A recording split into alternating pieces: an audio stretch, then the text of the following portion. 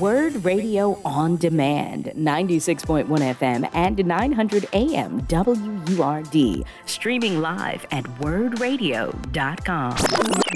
I am so excited about this next guest because she has contributed so much to the culture here in Philadelphia and is doing so again because her play, Ladysitting, is opening at the Arden. It is going from Wednesday, January 24th, running through February 25th. And if I sound out of breath, that's because I ran from the ladies' room, y'all. So it doesn't seem like I'm having a attack here. I just had to catch my breath. But I want to introduce Lorene Cary. She is the author, the scholar, and the playwright whose Ladysitting is now at the Arden, or is coming on Wednesday. Hi, how are you today? Hi, I'm doing very well. Thank you. And welcome. Welcome to Reality Check. So we were just talking on this broadcast about some of the challenges that we face as Black women. And I know in your case, you started off this as a real life experience. You started off this play through a real life experience that became a memoir. So tell us about Ladysitting and what the genesis was of the memoir turned into the play. Well, the genesis was that when my General Tubman, which was my first play at Arden Theatre, when Tubman was finishing its run, it had been extended a couple of weeks, the shutdown came and shut down the last 5 performances. And Terry Nolan, who runs the Arden and founded it, said to me that some of the, that he had given as gifts to some of their board members copies of Ladysitting. And that he had decided, or they talked about adapting it to the stage, and would I like to do it? The way Terry tells it now is he said everything was closing down and he wanted something in the works new to look forward to for whenever this was over. So I said, sure, I'd be glad to do it. And had no idea how hard it would be.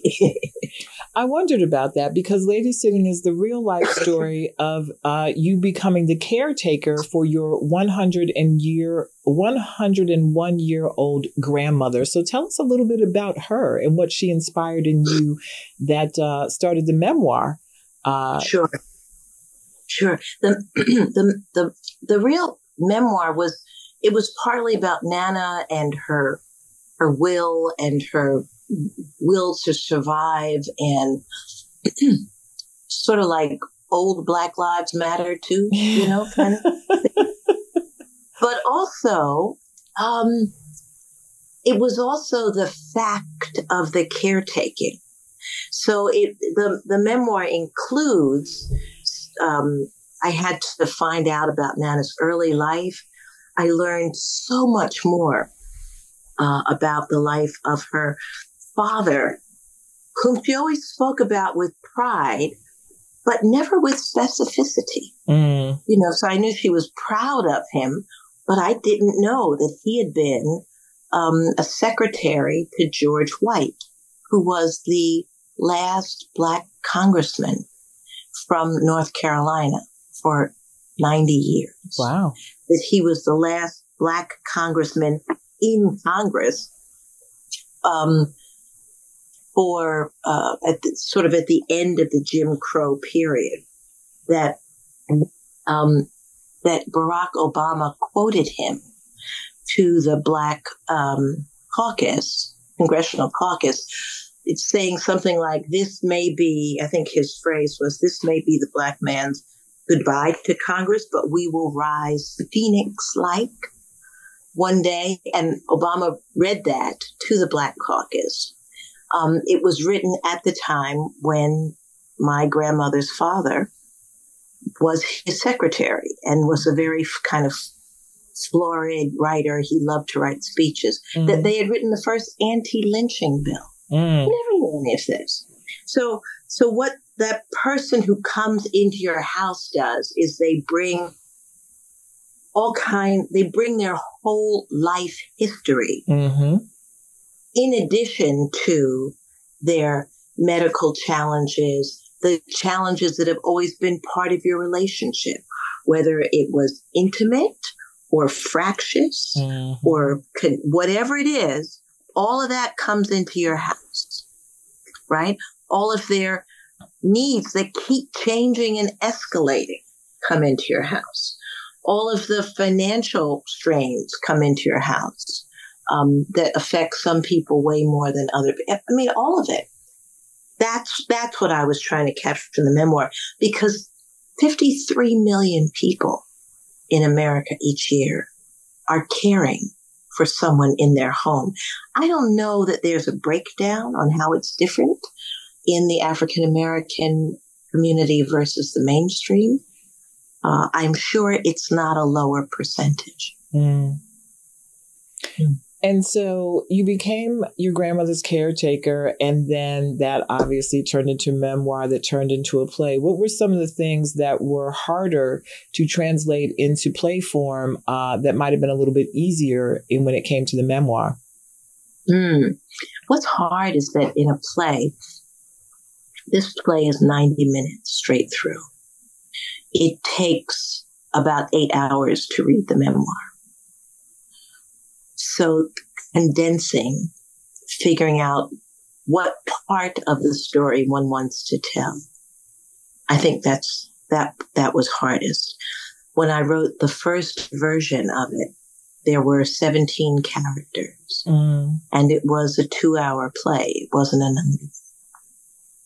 90. The same Terry Nolan, who assigned it, said to me, if you want it to be like this, at some point we can produce it, but we can't come back from COVID and produce a play with 17 characters. Right. We just can't do that. And I understood that. I told him I knew it, but I said I just had to get the damn thing out. And in the meantime, my husband had died, and he was a real partner in this. And my mother had gone on to hospice. So it was like, oh, Jesus, how can I write Bob's voice and not just kind of fall apart? How can I make this art? A memoir is only good if you're able to take the life, compost it, dry it out, and spread it over the work. Nobody wants raw sewage in their book or in their play. It cannot be raw. You have to compost it. So that was it. That was the thing, was doing what I needed to do to move through the grief. You don't move past it, but through it. Like blues, you take the pain and you make it art. In any of this process, from the actual life experience to writing the memoir and then the play, what was, if there was an overarching thing that you took away? Because we always ask this question, like there might be one thing that you took away from it. But if there were multiple things that you took away from this process all the way through, about aging, about grief, about death, was there anything that you would say that was paramount? For me as a person, or for me writing in the we're talking about form or content here. I would say for you as a person and then as a writer. I'll tell you, when I finished the memoir, I said to myself as I was writing it, if you can get through this, I will allow you, I says to myself, to get this thing that I always thought about in Song of Solomon. There's a phrase that says, love is strong as death. And the whole Song of Solomon says, set this as a seal upon your heart, set this as a seal upon your arm, that love is strong as death. And I said, you can get it. I decided to get on my arm because I'm a little old for a titty tat, you know? But that was for me, like, is the love strong as death? Where is the love? Where is it real? Where is it love? Like, for real, giving and receiving love we do all of this other stuff. We make money, we make work, but at the end, that is it. There's one place in the play where the Bob character says to Nana, he says, I just want something to hold on to. And he says, we hold on to love.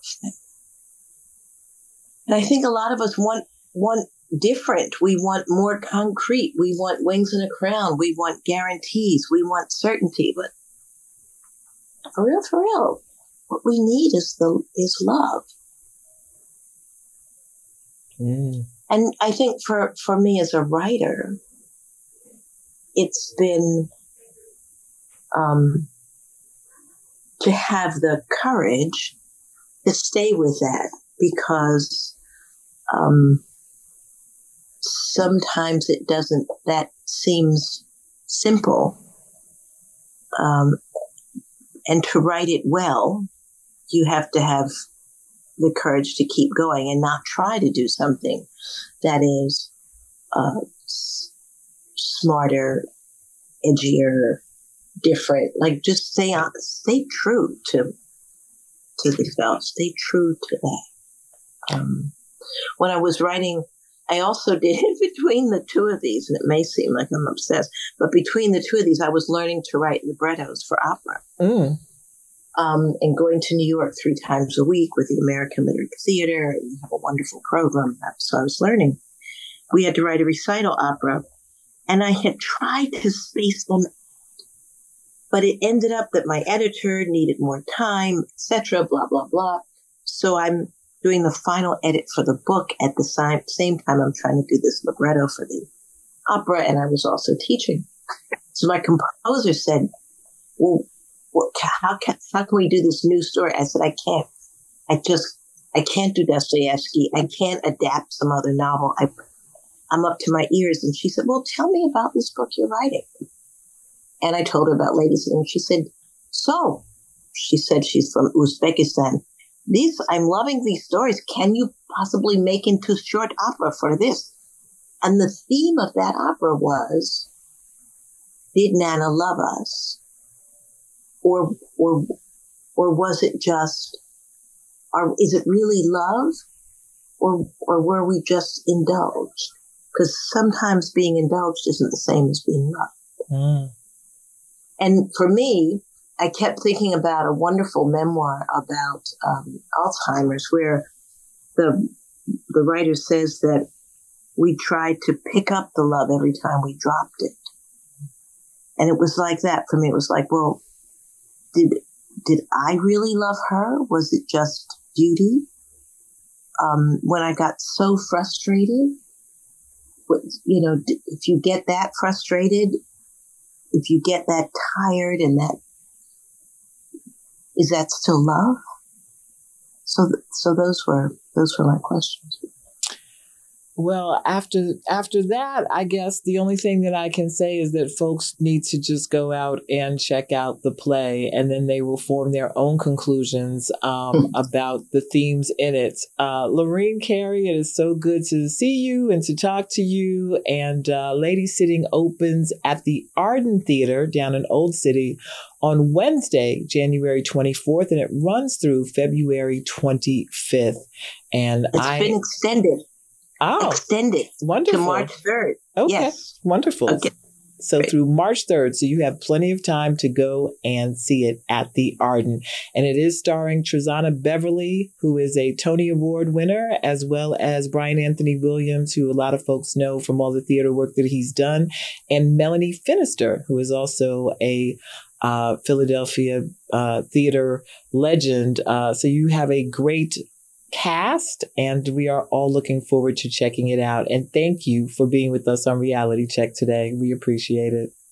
Thank you so much for having me. You've been listening to Word Radio On Demand. Listen live at 96.1 FM, 900 AM, and online at wordradio.com.